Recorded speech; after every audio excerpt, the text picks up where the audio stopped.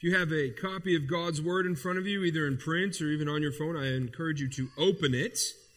We will be in Ecclesiastes chapter 5, verses 1 through 7. Momentarily forgot my place here. Put this down.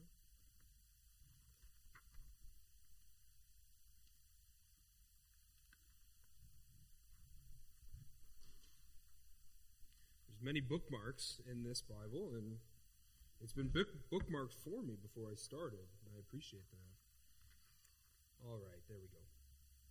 So while you're turning there, you're probably already there as well.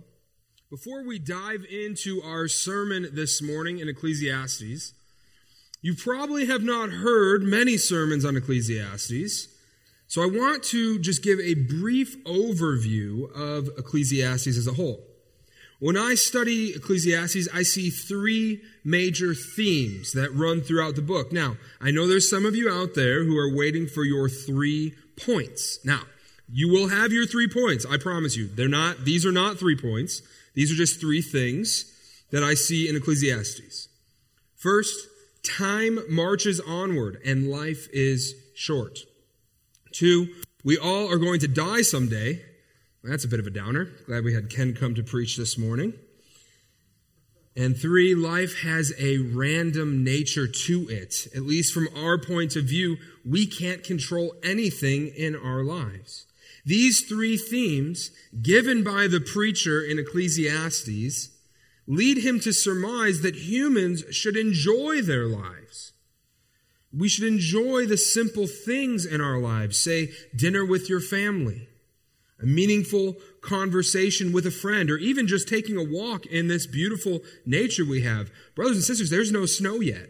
It is beautiful out there. I encourage you to enjoy the creation. Now, the goal of Ecclesiastes is not to make you lose hope, as you may read it and see it's a bit of a downer. It's really not. The preacher in Ecclesiastes wants the reader to find themselves humble before their holy God. Now, the last thing I want to talk about briefly before we get into our sermon this morning is the Hebrew word hevel. Now, this word is throughout the book of Ecclesiastes. It's used many times. The ESV translates it as vanity. The NIV translates it as meaningless. And the NASB translates it as futility. Now, sadly, all of our modern translations have actually gotten away from what the word means. The word actually means smoke or vapor. Now, you may be thinking, well, why don't our Bibles translate this correctly? Well, they're trying to save you some time. You see, the preacher is using the word hevel, smoke or vapor, to paint you a picture of somebody trying to grasp smoke. If you've ever tried to grasp smoke in your hand, you can't do it. It's vain, it's fleeting, it's meaningless. So every time the writer uses the word hevel or vanity or meaningless, you are trying to be drawn towards a picture of someone trying to grasp something they can't grasp. All right, you've had plenty of time to open to Ecclesiastes.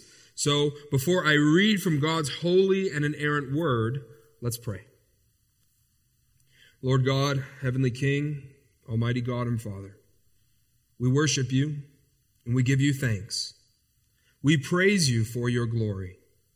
Grant to us this day a willing spirit to hear your word. May your gospel go forth to us, that we may go forth to an unbelieving world. In the name of the Father, the Son, and the Holy Spirit, amen. Ecclesiastes chapter 5, verses 1 through 7. Guard your steps when you go to the house of God.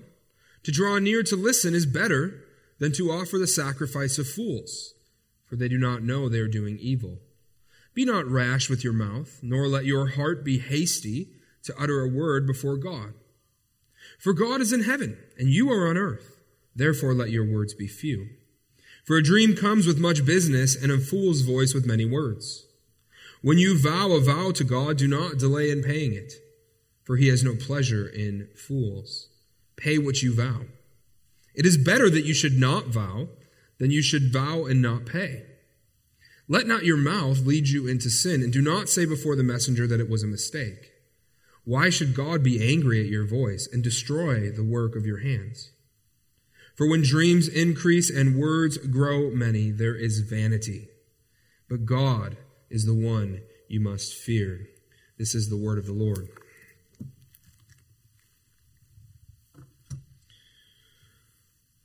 You may not know it, but I am a pretty good salesman. In college, I sold knives in order to make ends meet. I'll tell you this, a good knife is worth its weight in gold if you're using it constantly. The knives I sold were not cheap, but they were the best knives money could buy. And to this day, 11 years later, they are still the best knives. Even one of them I've not even had to sharpen. Now, when you're selling knives, it all begins with the approach. Selling knives is not like selling a car. The car kind of sells itself. Selling a knives, you must put on a show for the customer. You must be able to show what these knives can do. Now, for example, the paring knife that I sold, I was able to cut a grape into 22 slices.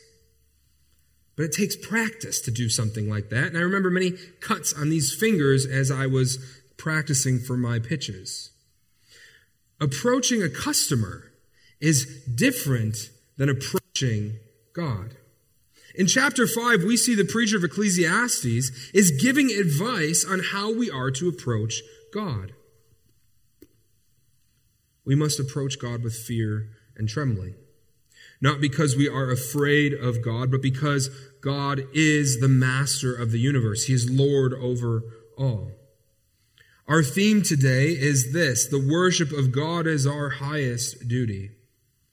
And we'll discuss this theme in 3 points. Guard your steps, guard your mouth, and guard your heart. If you're the kind of person that takes notes, there is a section in your bulletin for you to take notes with those points. Verse 1, guard your steps when you go to the house of God. To draw near to listen is better than to offer the sacrifice of fools, for they do not know they are doing evil. God is holy. God is awesome. God is an all-consuming fire. God is holy. We are not holy. We are not awesome. We are not an all-consuming fire. We are not holy. When we approach a holy God, we must humble ourselves before God. Brethren, I love to talk. I love to be talking. Sometimes I don't want to keep silent. You can ask my wife. Thankfully, when we read this verse is not talking about all who speak a lot are fools. What it is being said here is that it is better to approach God with humbleness and silence than to approach God trying to please Him with all that we can say and all that we can offer.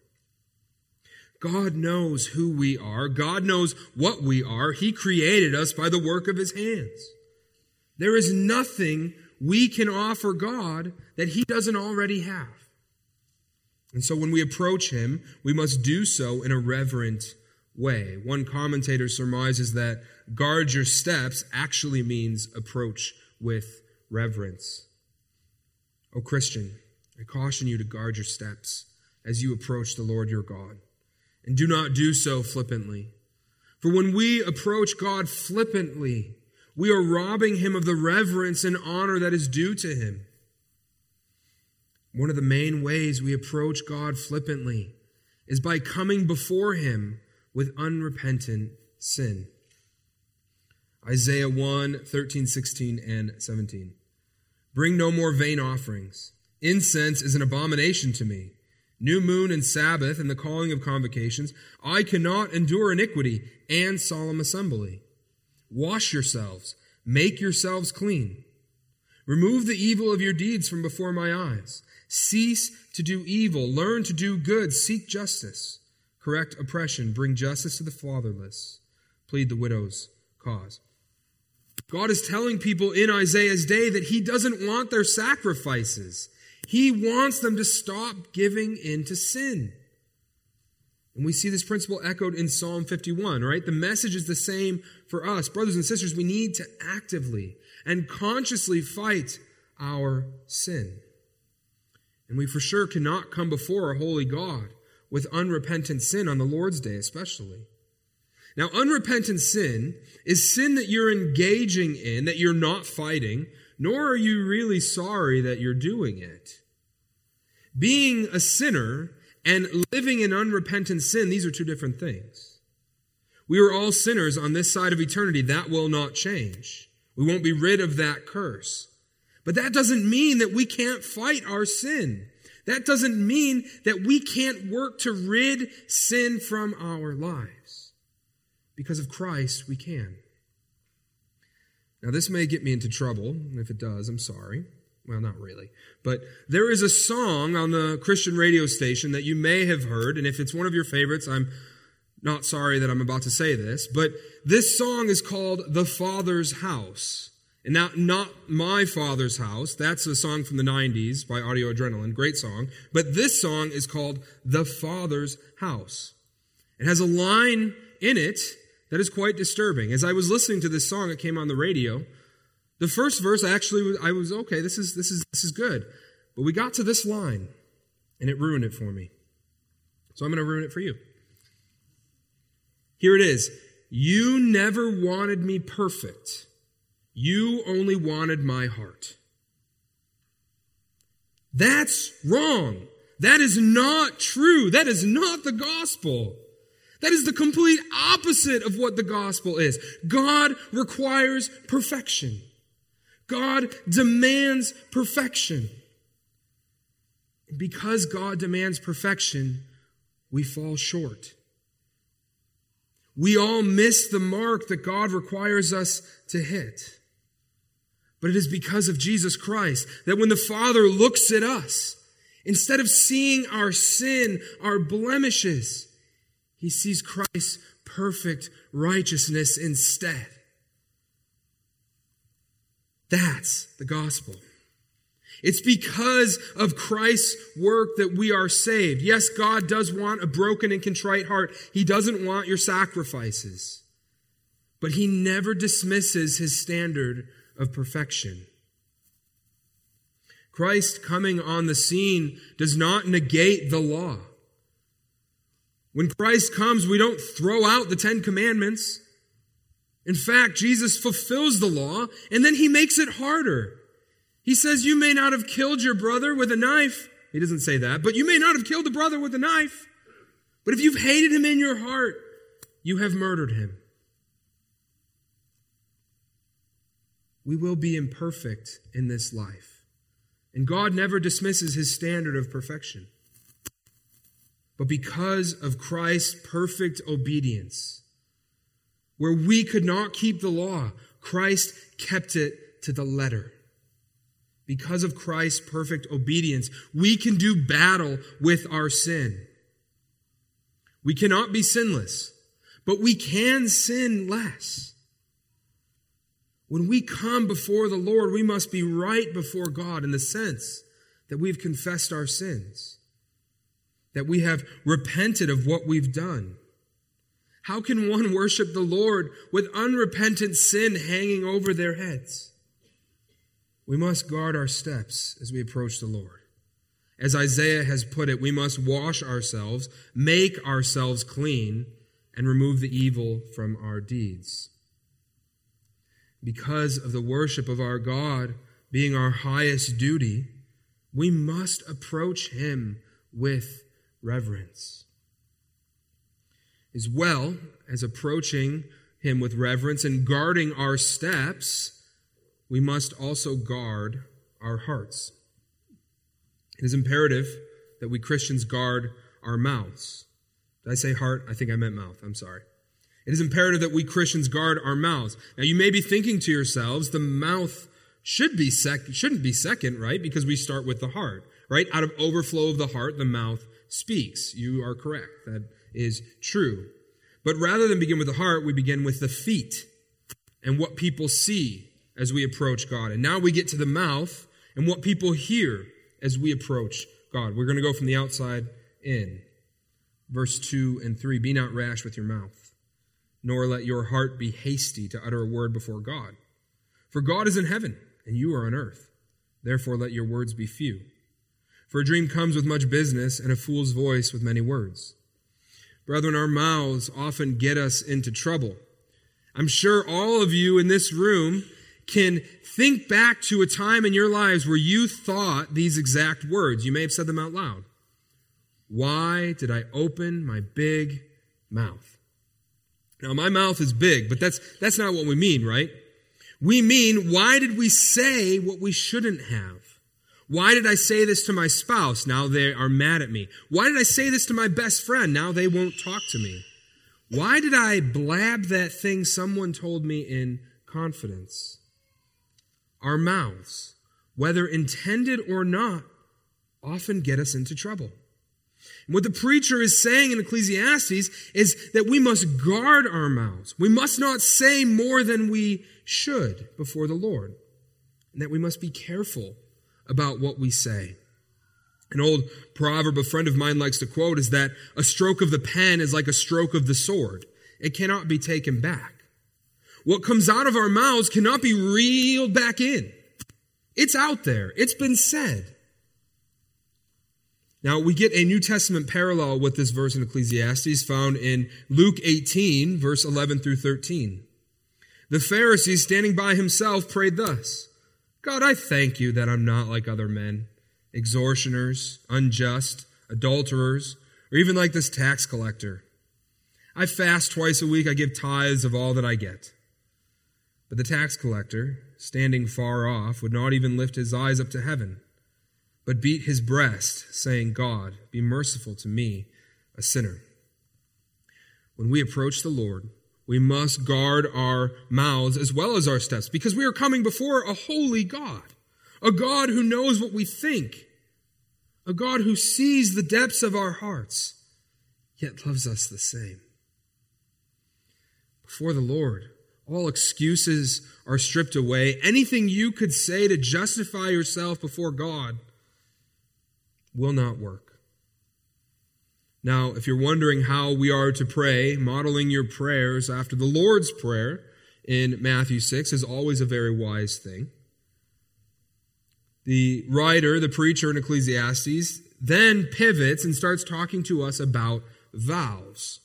Verses 4 through 6. When you vow a vow to God, do not delay in paying it, for he has no pleasure in fools. Pay what you vow.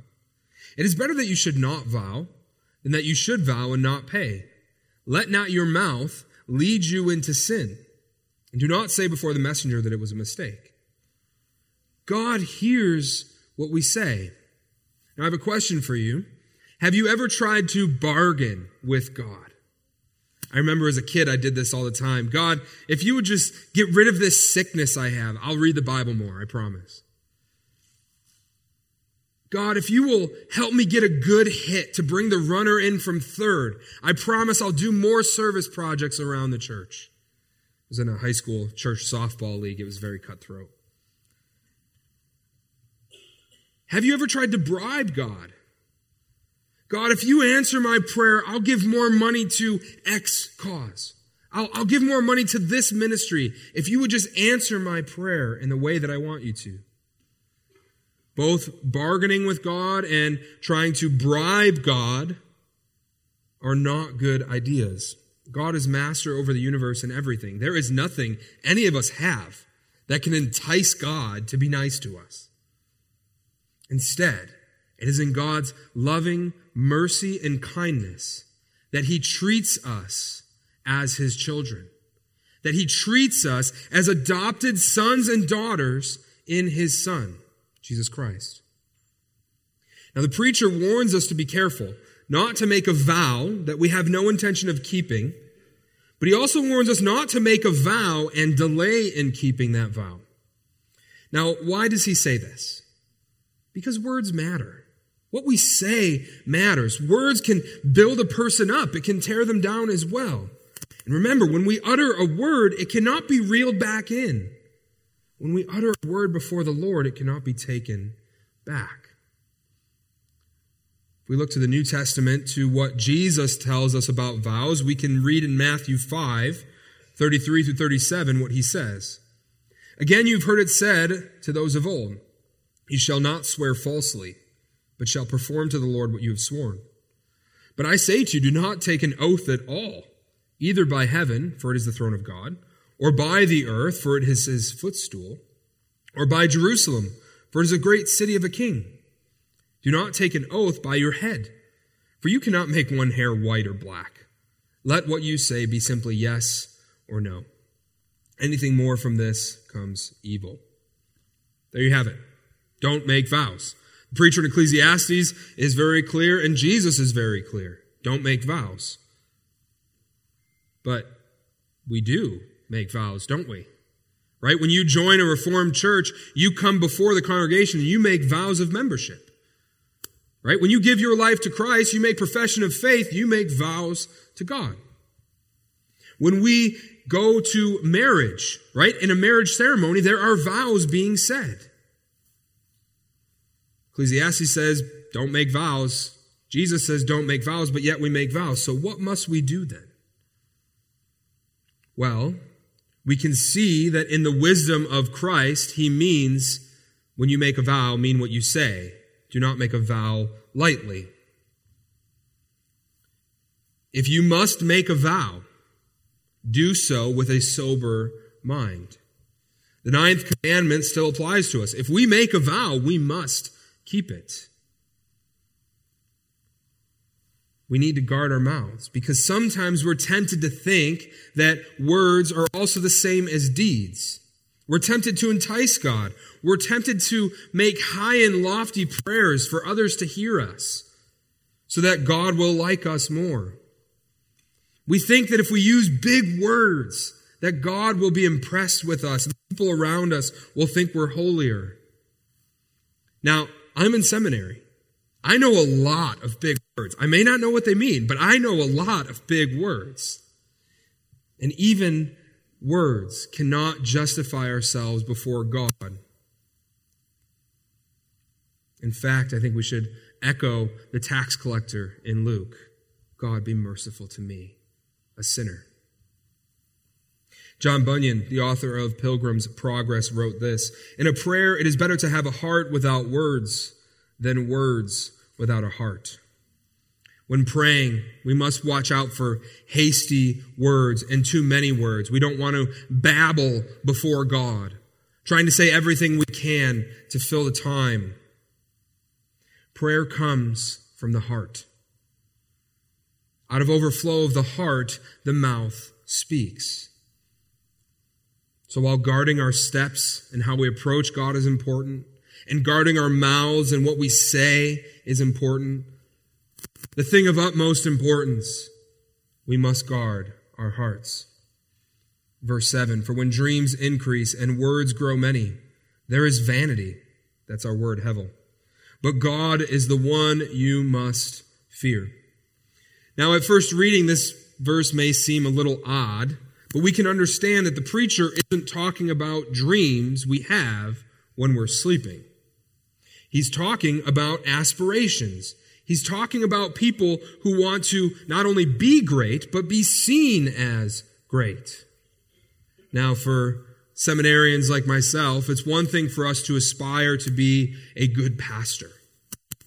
It's another thing to aspire to be the best pastor, to be the pastor with the biggest church or the pastor with the best website, the best following. Sadly, many pastors have been humbled after having aspirations like this. It's one thing to aspire to be knowledgeable in a certain field. It's another thing to aspire to know everything. It's one thing to aspire to be a trustworthy employee. It's another to want to be seen and known as the most trustworthy employee. It's one thing to aspire to do well. It's another to aspire to be seen doing well. That's the difference. You see, our hearts, they are idol factories. They will seek to make an idol out of anything they can. Aspirations, fancy words, how others view us and our accomplishments, right? For seminarians like myself, grades, right? Insert anything here, and it won't take long for us to figure out how to make an idol out of it. Here's the crux of the matter. The preacher in Ecclesiastes is writing looking forward to something he does not understand. He is looking forward to something that's coming, but he doesn't know what it is. And he writes this in Ecclesiastes 3, verse 11. He, that is God, has made everything beautiful in its time. Also, he has put eternity into man's heart, yet so that he cannot find out what God has done from beginning to the end. God has set eternity in our hearts. God has set a longing for something amazing in our hearts, and yet our hearts cannot fathom what that is. Instead, our hearts seek for something to worship. Our hearts are constantly seeking for something to worship. But if it's not God, it's going to be something else.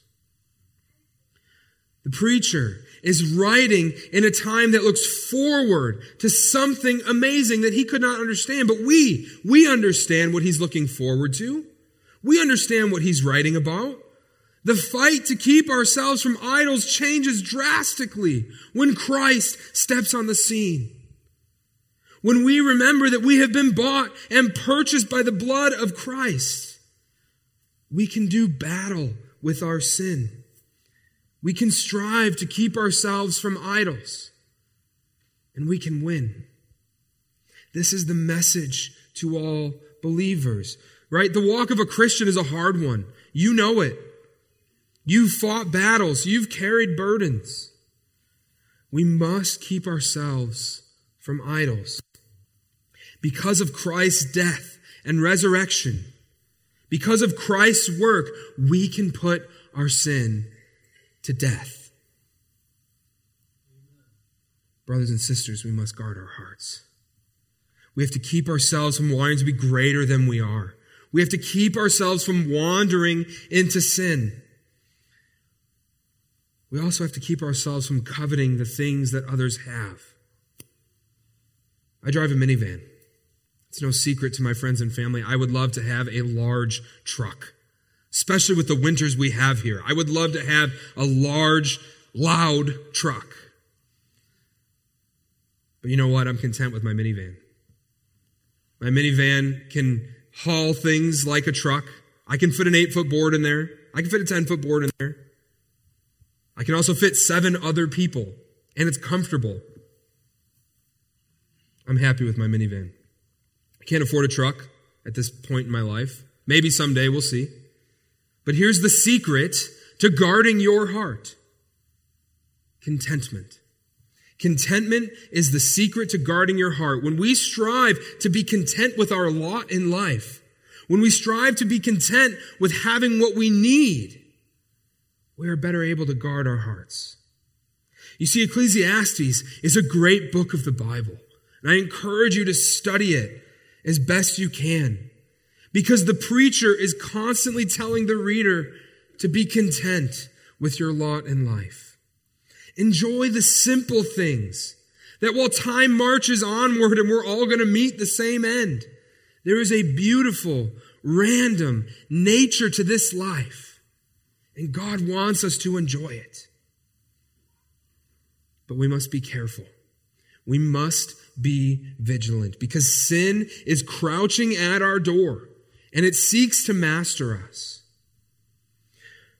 But when we study God's word and we align our will with God's, right? We align our will with God's, not God's will with ours.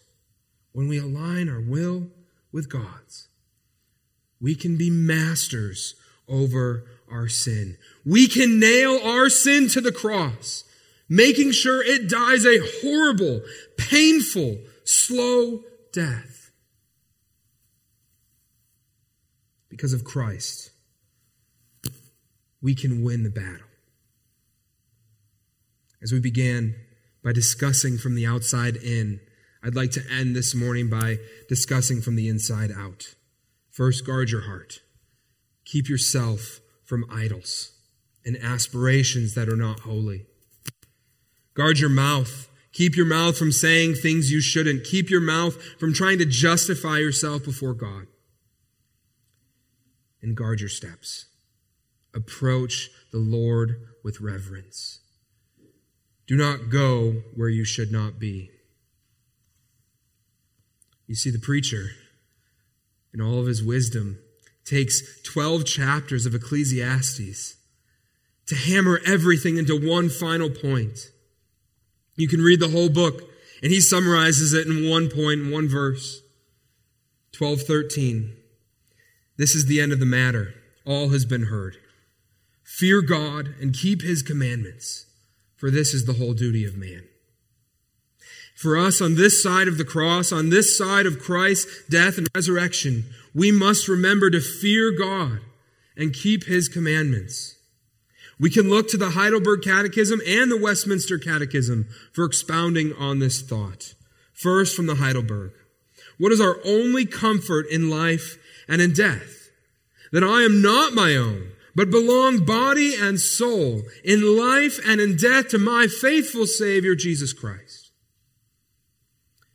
And secondly, from the Westminster, what is the chief end of man? To glorify God and enjoy him forever. Brothers and sisters, we belong to the Lord our God. Let us strive to glorify God in all that we do. And remember that one day we will.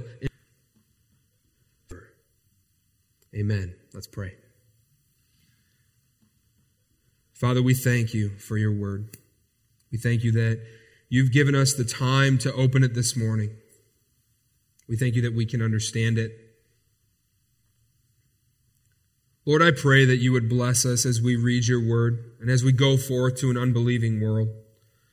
As we step out the doors of safety into a world that does not like truth, that does not like your gospel, I pray that you would gird us with truth. As we worship you in spirit and truth here this morning, let us go forth to this world, seeking to warm the hearts of the lost. Father, I pray for this church. I ask that you would guide them, that you would sanctify them, and prepare them for the mission ahead. Lord, you love us. You love us despite our sin, where we would be content to sit in the mud puddle, making a castle out of sand. You have plucked us from the muck and the mire, and you have clothed us in righteousness for your name's sake. Because of your work and nothing of our own, you've adopted us as sons and daughters. Not just to be part of this gigantic family, not known by anybody, but no, as firstborn sons, that we would inherit everything and be co-heirs with your Son. We thank you that your throne is big. We pray this in the name of your Son, Jesus Christ. Amen.